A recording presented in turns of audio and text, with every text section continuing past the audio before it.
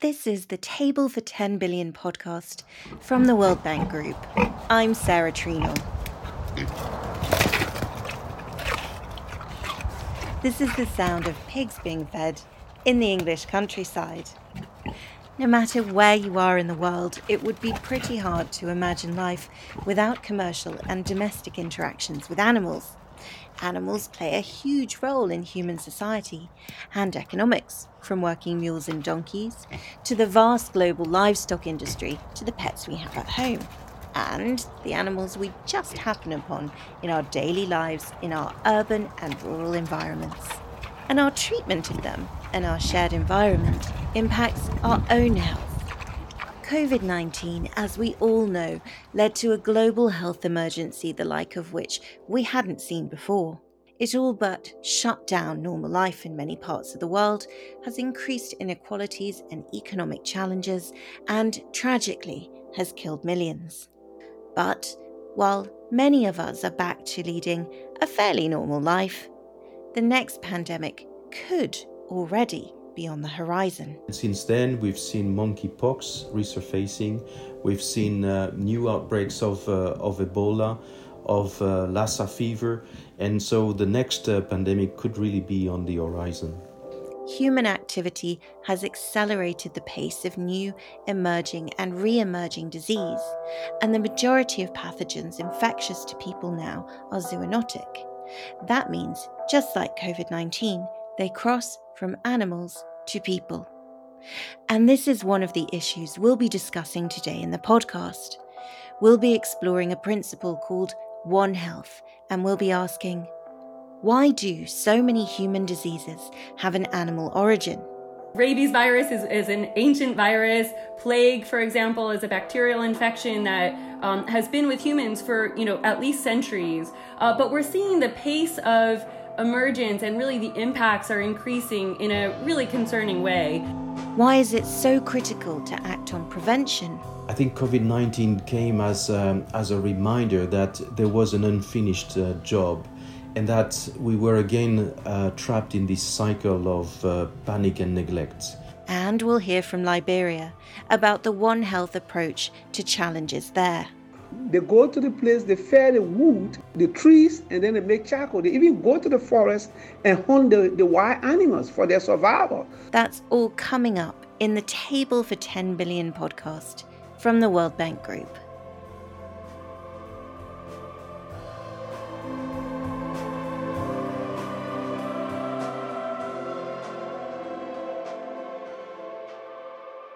I'm Catherine Michalaba, and I'm Principal Scientist for Health and Policy at EcoHealth Alliance and also a consultant at the World Bank. My area of focus is on looking at the links between biodiversity and health and operationalizing a One Health approach. I wanted to find out a bit of background as to why human and animal health are so interlinked and some of the history both of zoonotic disease and to One Health. So I started off by asking Catherine to explain a bit about the diseases that humans get, which are passed on from animals, and why that's increasing. We have viruses that have been with human societies for a long time. Rabies virus is an ancient virus. Plague, for example, is a bacterial infection that has been with humans for at least centuries. But we're seeing the pace of emergence and really the impacts are increasing in a really concerning way. I would say it's also a very logical way, because we see that with increased interactions between humans and animals and environment, wildlife habitats, the changes that we're making to those ecosystems and we see that there's this logical pathogen spillover. And one extremely pertinent example here is Ebola. I asked Catherine to explain a little bit about the connection between Ebola and the emergence of One Health as a principle. So the origins of One Health are actually very practical. So there was an Ebola outbreak that was causing really severe declines in great apes. So chimpanzees, gorilla. This was very concerning to conservation experts. And we were seeing also that there was this co-occurrence of human cases around the time that these great apes were being affected. So this became a public health problem. This was a conservation problem. And a colleague noted that we can't look at these in isolation alone. There's only One Health. We've had over 30 Ebola epidemics, probably more that just never went detected, never went reported. It got a lot of attention when there was the emergence in West Africa. This was the first time that it had been seen in West Africa and really, caused such severe loss of life, huge development impacts, communities, families, individuals impacted. And I think, we have this chance to look upstream and say, what were the conditions that allowed that event to occur in the prior 30 or so events that have been linked to Ebola virus? And, we know there's a reservoir out there for Ebola virus. It's probably a bat based on the scientific evidence thus far. And we see other species can be impacted, sort of intermediate hosts for Ebola virus. And then it's really those close contacts with other species that allow for these spillover events to occur in humans. And when we have these epidemics occurring, we are, detecting them and directing resources the best way possible to treat patients, to prevent spread in human populations. But we're really missing that fundamental piece about what happens before the outbreak in humans. What are the signals in animals? What are the changes in our environment that might facilitate new interactions or changing ecosystems and ecosystem conditions? I think this missing piece is where we can really direct resources and attention, expertise to prevent epidemics at source. And is this historically true as well? Or are we seeing more of these kinds of infectious diseases because of the way we produce meat, for example? It is. And I think it's very interesting when we look at these links between farming, when we look at wildlife habitat, and they're not always, totally separate issues. So I'll just give the example from Malaysia, where we saw that the first emergence of Nipah virus was detected. And this was a really detrimental event. I think a lot of lessons for the world were learned from that event. You had intensive pig farming, and you also had trees right by the outside of the pig pens, and bats would come to roost in those trees. They would eat the fruit. There was partially eaten fruit that likely dropped that had been contaminated by bats.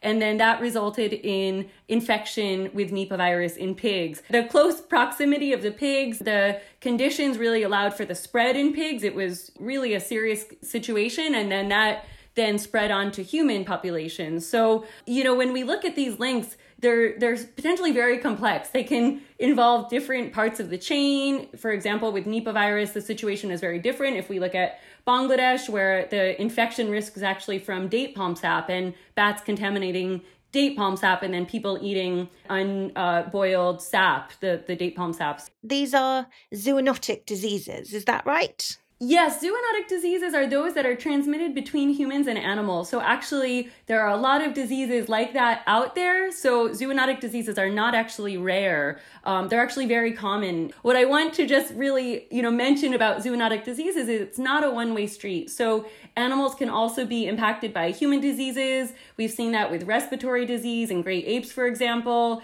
So this is not a one-way street, and we really need to be thinking about human health outcomes as well as animal health outcomes. So why bats, Catherine? Why are bats such an issue? So bats are a really interesting group of animals. So first of all, there are many bats. There are over 1,200 known species, probably more that are yet to be discovered. Because of that, you have high diversity also of potential pathogens. So there are high numbers of viruses, maybe relative to other taxonomic groups. Rodents also have a lot of viruses.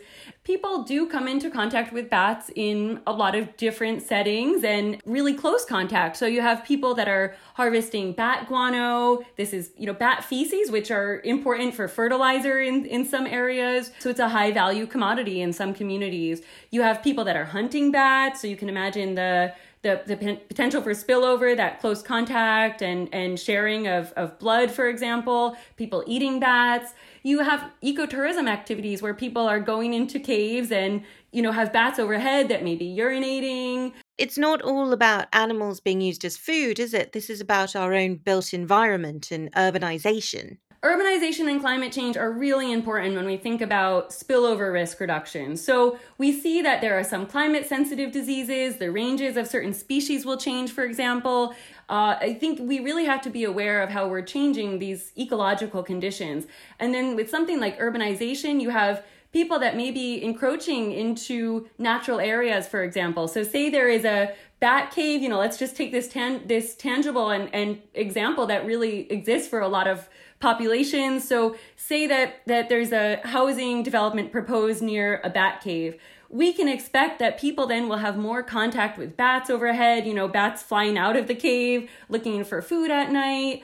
Epidemics are occurring every day in communities, and this is a big problem. So we only hear about the ones that spread and often to the Northern Hemisphere. I think this is a big problem in terms of how we prioritize. And, there are big impacts globally from something like COVID-19.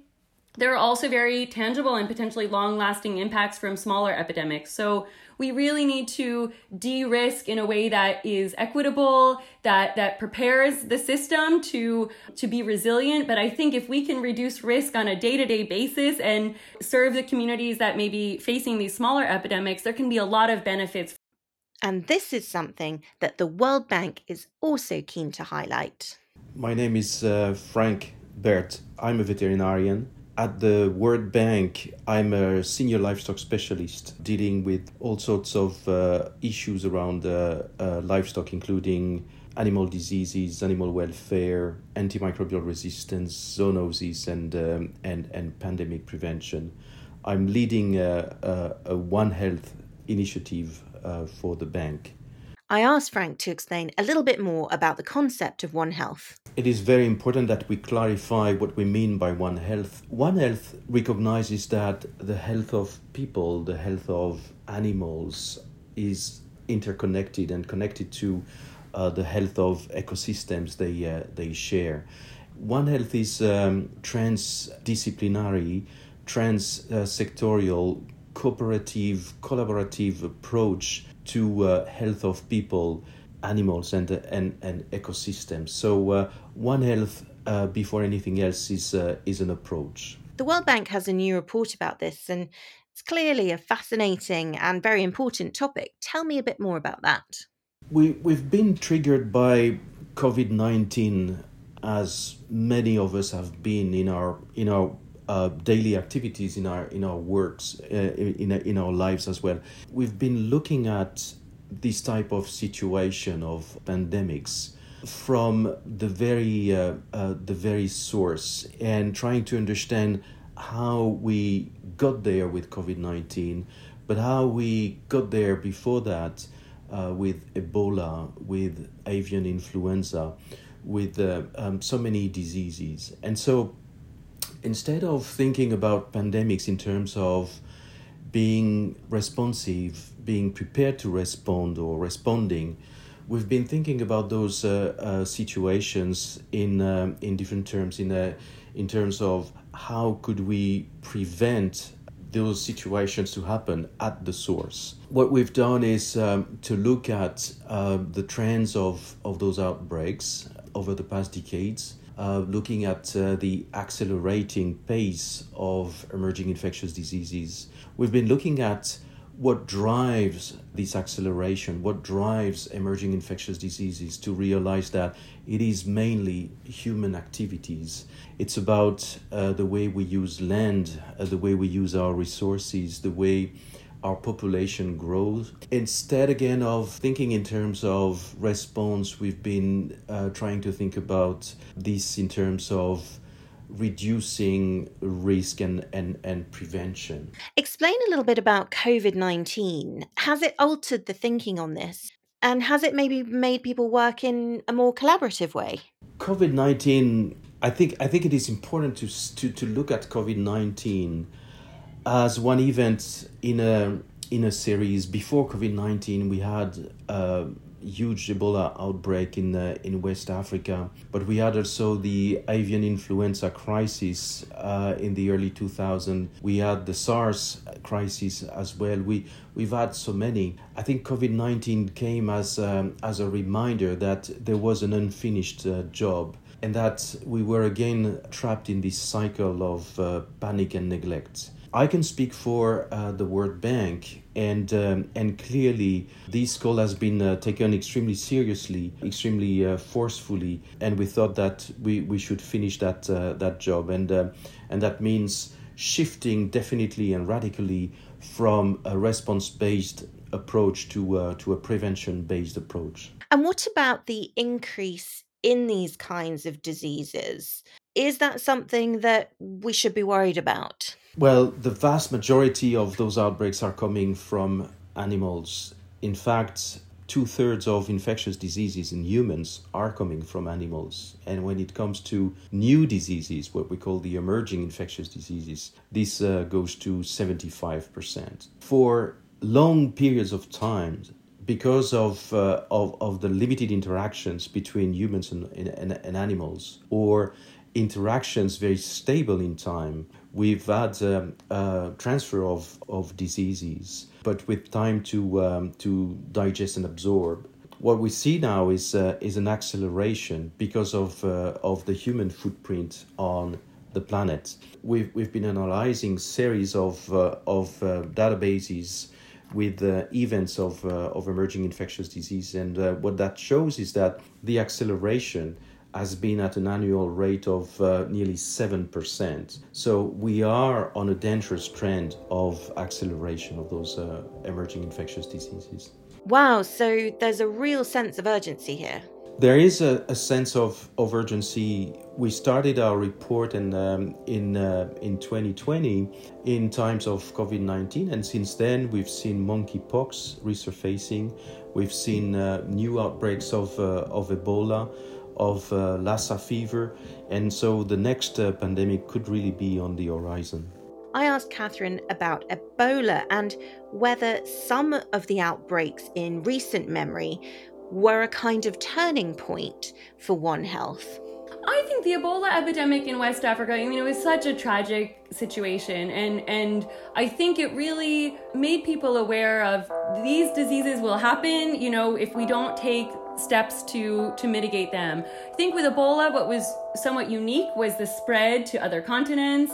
So we were seeing the risks really changing in terms of the potential for global spread. We were also seeing that the health systems were not ready, so the health systems were not in place. We saw that the anthropological piece was very important. So people were hesitant to take certain risk reduction measures to prevent spread. There were a lot of cultural considerations that needed to be taken into account. And even just how people were getting food, for example. There was messaging about not hunting certain species. I think there was a lot of confusion. I think that has really changed in some ways how we respond to epidemics in terms of information dissemination, in terms of trusted information sources, and that equity piece of who is impacted and what are the potential impacts outside of the health sector. We really saw that in a very tragic way in the Ebola epidemics. Let's hear now from one country which has first-hand experience of Ebola, Liberia.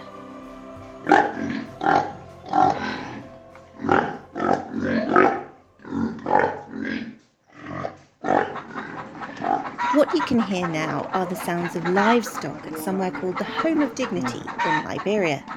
Let's hear more. Okay, so my name is Sompon Lamosie. I am a public servant. I had the opportunity to work for the World Bank project as a One Health coordinator, but I also managed two of the World Bank projects. On the private side, I am running a private institution called the Home of Dignity, Liberia, to bring dignified care to people living with life-threatening conditions. We have livestock at the Home of Dignity. We also run aquaculture sites where we do aquaponics. Explain to me how the Home of Dignity works, what it is, and also how the idea of livestock feed into the One Health principles that you're talking about. When we don't care for the animals and provide them the support they need in terms of disease prevention, then obviously we are at risk, because what we've known over time is that a lot of the emerging and re-emerging infectious diseases are originating from the wild, but also to the domestic animals. And so if we don't care for the domestic animals, the vectors then come and then take over the domestic animals. And once we don't treat them, we ourselves get infected. Added to that is that we are putting the entire public at risk.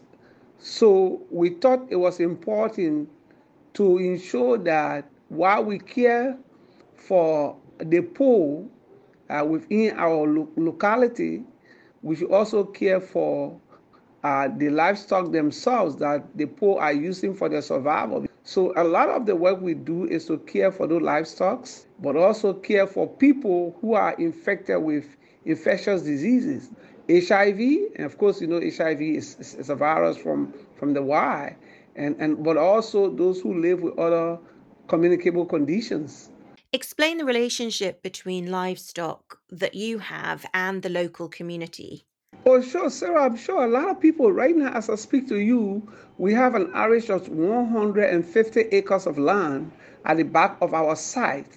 And we are talking to the locals. The locals are using that forest to cut down trees and make charcoals, which is also going to be an effect when it comes to climate change. The biodiversity, the ecosystem is being destroyed. So they go to the place, they fell the wood, the charcoal, the trees, and then they make charcoal. They even go to the forest and hunt the wild animals for their survival. So there's a lot of things that we're trying to do to educate. And a lot of people say, what are you doing? What are you trying to achieve? This is important because if we don't do this, the wild animals will run away, they won't be around. We will come in contact with them, and if they are carriers of any of the viruses, we put our community, our family at risk. There's a lot that we're trying to do, though it has challenges in terms of its financial. Since we got established, it has been very difficult for a lot of people don't support what we do. A lot of people don't understand that if to protect yourself, you must also protect your environment. So it's difficult, especially with people who don't have a lot of money and don't have a lot of options. Very difficult, surely. What you try to do is to develop an alternative livelihood support.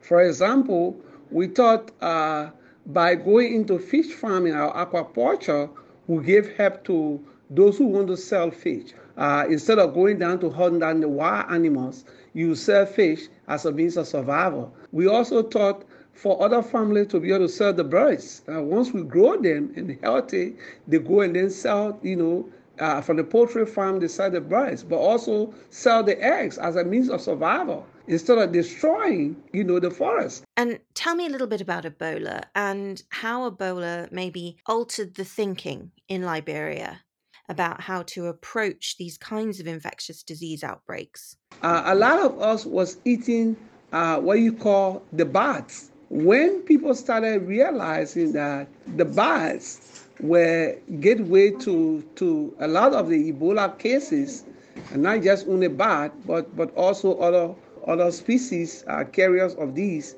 people then became very mindful. Of course, there's still what you call hesitancy in terms of eating all of these livestock. People still think what we see is not truth, and they still go into the forest and hunt the bat.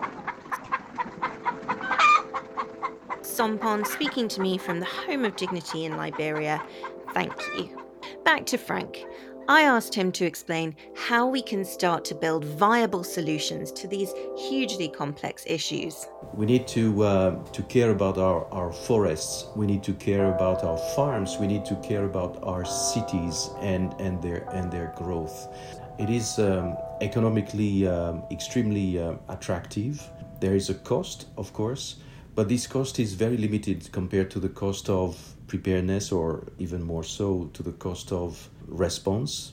So it's not just about preventing pandemics, but it's also about improving our food systems, having better lives for the animals we grow, better lives for the farmers.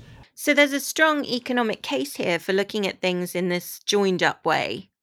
There's a very strong economic case indeed. It's a very important point because this is something that we lose sight of far too often. We've been putting a price tag on prevention in terms of having strong veterinary services and animal health systems in countries, reducing deforestation and improving conservation in areas where we are at risk of spillover from wildlife, improving on-farm biosecurity where we have a very active and rapidly growing livestock sector. And when we put these costs all together, they come at less than 1% of the cost of responding to a pandemic like COVID-19, just considering the 2020 year. The economic case is really compelling. When we talk about prevention, Frank, what do we mean? So there are many ways we can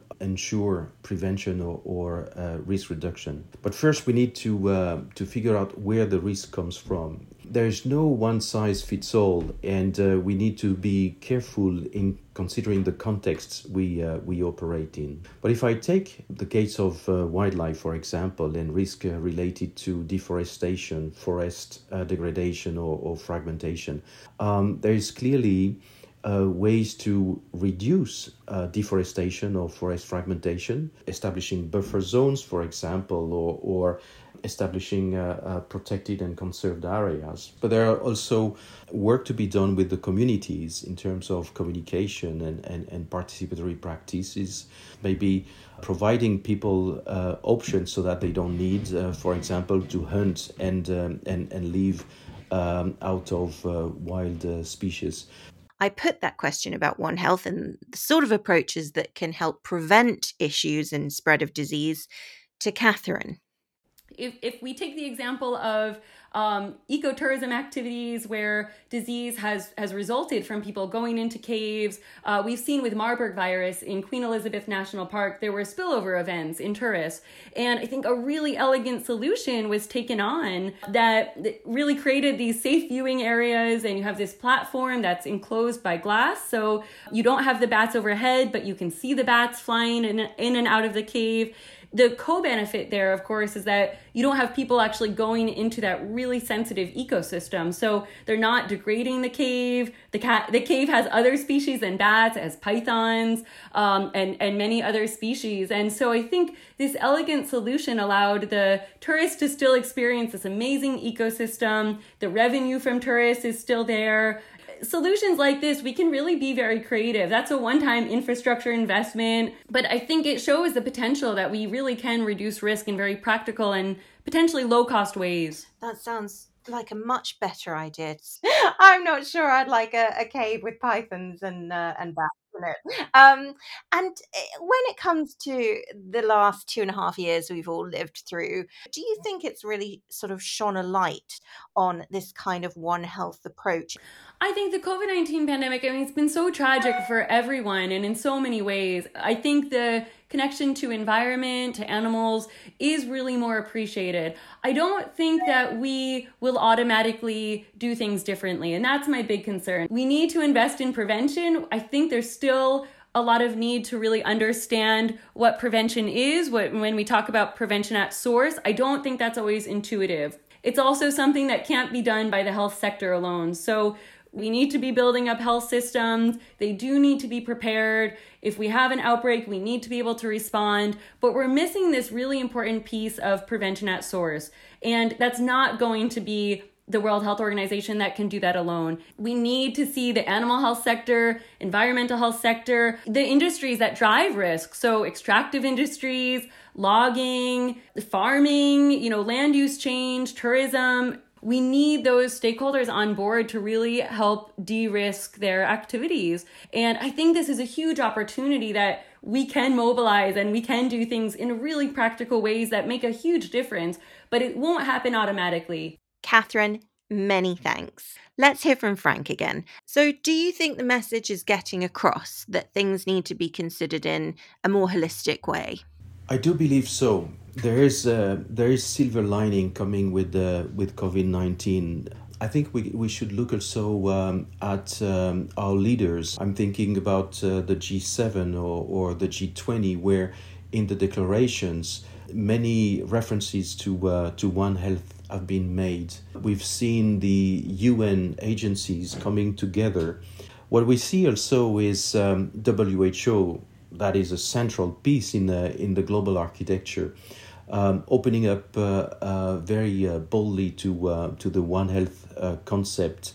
On the finance side of things, what we've seen also is this new financing mechanisms called by the G20 and coming into reality recently through the World Bank and WHO collaboration. One Health is also a newly coined concept, but a very old perception, understanding of the word. And so while we sort of rediscover One Health in traditional knowledge, indigenous knowledge, this way of thinking the links between humans, animals and ecosystems is strongly rooted. So it's sometimes very easy in communities to approach things through this One Health lens. And the last word comes from Sompon in Liberia, back at the home of dignity. A lot need to be done to ensure that we save our environment and save ourselves. It's clear that when it comes to the next potential pandemic, prevention is surely preferable to cure, that we need to consider our environment, our impact and footprint across the board, from housing to food systems to tourism, that if we don't, we are only harming ourselves. This has been the Table for 10 Billion podcast from the World Bank Group. I'm Sarah Trino, and we'll be back soon.